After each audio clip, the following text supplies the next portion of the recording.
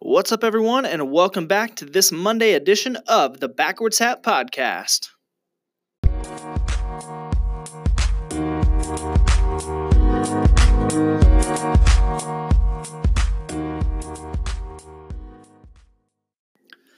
All right, everyone, before we jump into everything, make sure to connect with us on all of our social media platforms.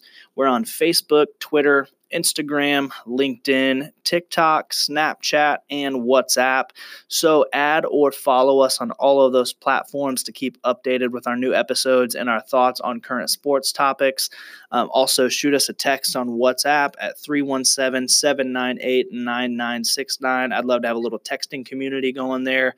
We can share thoughts and opinions on different subjects, primarily the XFL, obviously. But yeah, go ahead and do that, and I would love to connect with you all.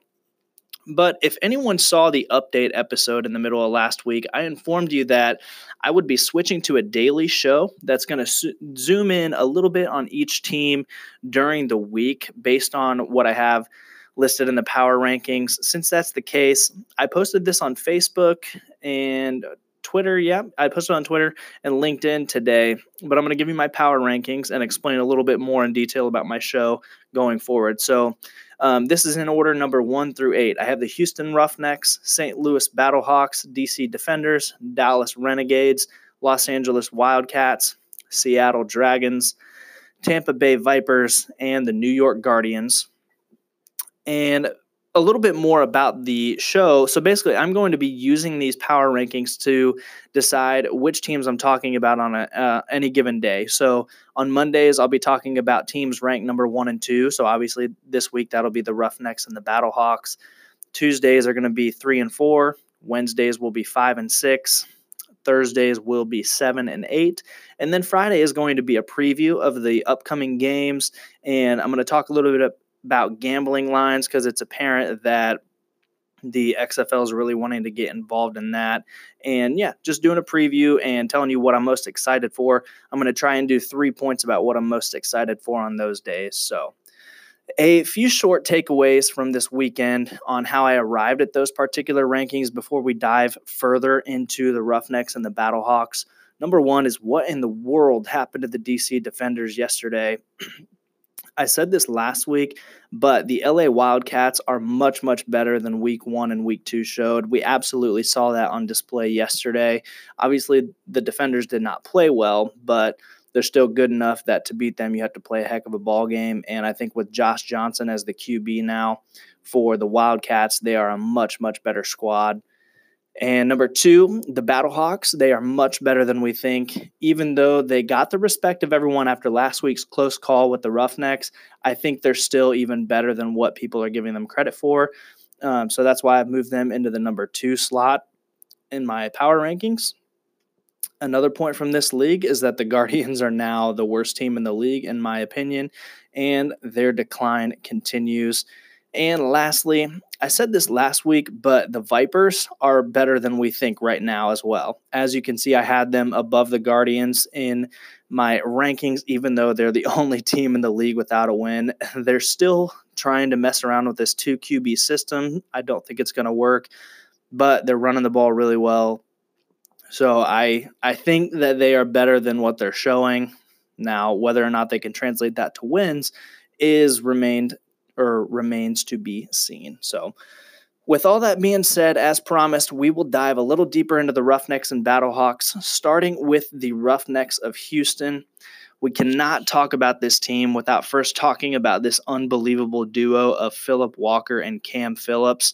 Ironically, the 2 guys with the name Phillips. But PJ Walker is leading the league right now with 748 yards passing, which is 136 more than Jordan Ta'amu, who's in second place. He also has 10 touchdowns through the first 3 weeks, which, get this, 7 of them are to Cam Phillips. 7 touchdowns in 3 weeks to the same receiver. It's unbelievable. Cam Phillips is leading the league as well with 324 yards receiving, ahead of second place Nelson Spruce by 68 yards. I'm actually at a point right now where I would be okay if Cam Phillips won the league MVP. I completely understand that you have to have a great QB to get you the ball. Typically, QB's rankings are going to be inflated anyways because it's obviously the most important position in the sport. But to be responsible for 7 of your quarterback's touchdowns means you really, really have to be getting yourself open a lot and making tons of phenomenal catches. And either way, I think a receiver that's averaging 108 yards and more than 2 touchdowns a game, I think they really have to be your MVP right now. Him and PJ Walker, they're definitely number 1 and number 2, or if you want to go 1A and 1B because Philip Walker's been that good. But I would think Cam is my pick as of right now. Understandably, for the Roughnecks, they really haven't needed to run the ball very much, but James Butler had himself a really nice ball game this week with 72 yards on 7 carries.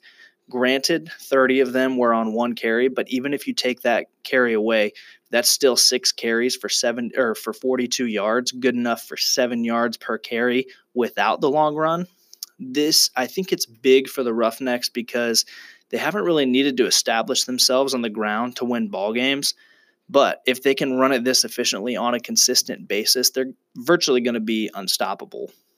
On the defensive side of the ball, that's where my most concern is right now. They're doing enough to win ball games, but when you look at the first 3 weeks, they gave up 27 points to the Vipers, who are still, like I said earlier, running that stupid 2 QB look with Flowers and Cornelius. I know that they're missing Aaron Murray, but Murray was pretty much a dud in week 1, so we really don't know who's better between him and Taylor Cornelius. I am of the opinion that they need to be starting Quentin Flowers, but I digress. We're talking about the Roughnecks right now. But like I said, they gave up 27 points to the Vipers. They gave up 24 to the Battlehawks, which isn't horrible because they have some really dynamic guys on offense, namely Jordan Ta'amu. And they gave up 17 in week 1 to the LA Wildcats, who were starting Charles Kanoff at that point. Obviously, a little bit of a downgrade from Josh Johnson. But like I said, they've done enough to win, and their offense is certainly going to score points. But I think this is eventually going to hurt them if they have as rough of a time going forward as they did with the Vipers, because that's not a very good offense. So 27 points is a little bit hard to explain from that defense. But like I said, it's a little bit like, think about the New Orleans Saints. Saints have always been known for scoring tons and tons of points and always giving up tons of points. I mean, that's kind of what the Roughnecks are looking like right now, but if they keep winning ball games, I'm not going to move them down. So all in all, the collapse that DC had this week, I said this on Twitter, it definitely solidifies Houston's place as the number 1 team in the XFL. And I'm really looking forward to their matchup against the Renegades this weekend. Somebody on Twitter used the term the TexFL series to describe this game this weekend, which, I thought that was pretty creative. And I'll get into this game a little bit more on Friday, but I think that's going to be a great crosstown rivalry, and we will get to see the first edition of it this weekend. So let's move on to the Battlehawks of St. Louis, who put a nice little beat down on the Guardians this past week, 29-9. The Guardians' only touchdown came when the game was well in hand, so that really doesn't worry me much about the Battlehawks' defense. First and foremost, we can't really talk about this game without talking about the first ever return for touchdown on a kickoff in XFL history, which came in stylish fashion.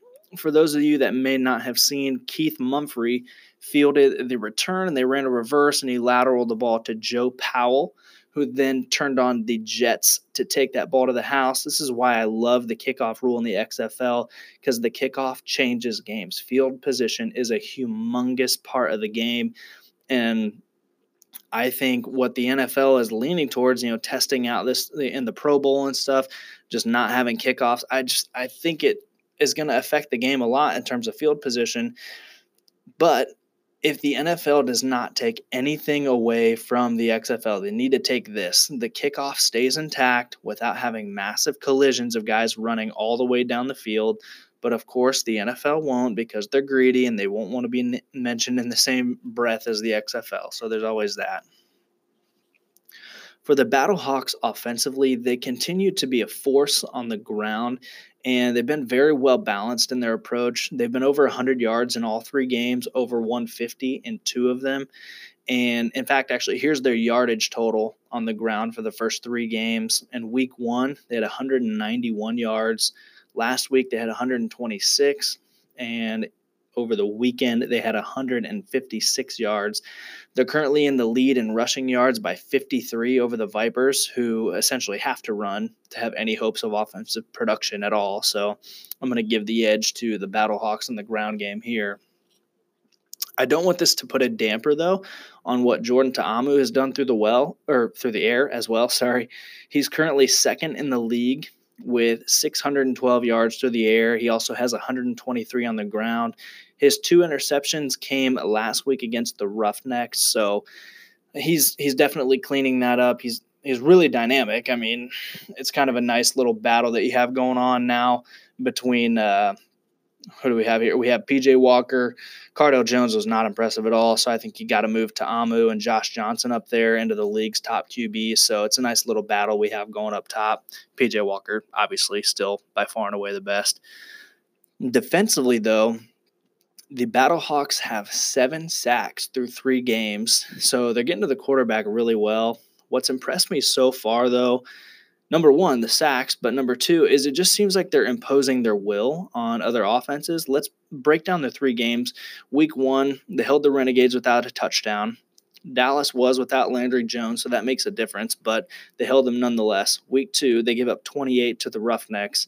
Not great, but the Roughnecks have had by far and away the number 1 offense in the league. And even in that game, they held them to 1 score in the second half while they mounted a comeback. So they made some big-time adjustments and really shut down that offense in the second half, which, translated to this past weekend. So in week 3, they gave up 1 touchdown in garbage time to the Guardians. They aren't forcing tons of turnovers. They only have a couple on the year, but they're just shutting drives down.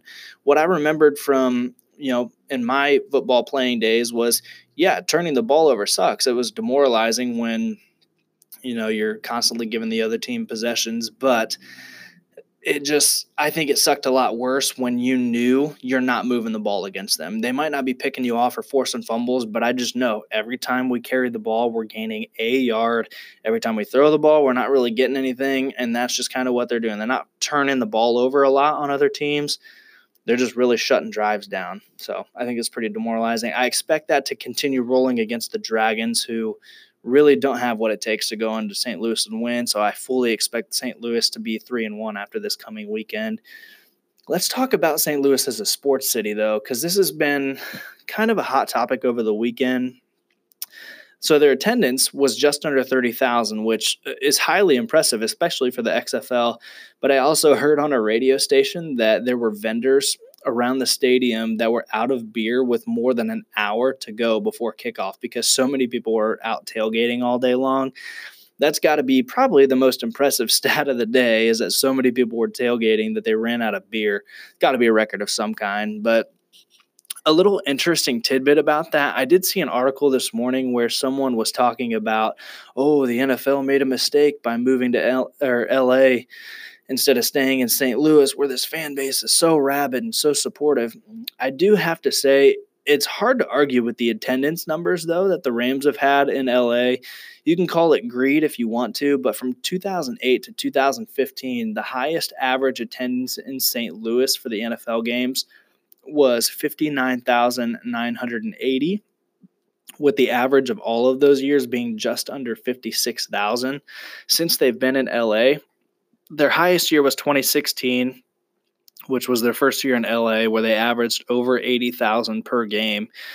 And their lowest year was over 63,000 per game, which was then 2017, so their second year. So I understand the nostalgic part of it. You want to be in places where the people are just in a love affair with their team, but the numbers are really difficult to argue with on that. Regardless, I'm personally glad, though, that football's back in St. Louis. It was really cool to see them show out like that.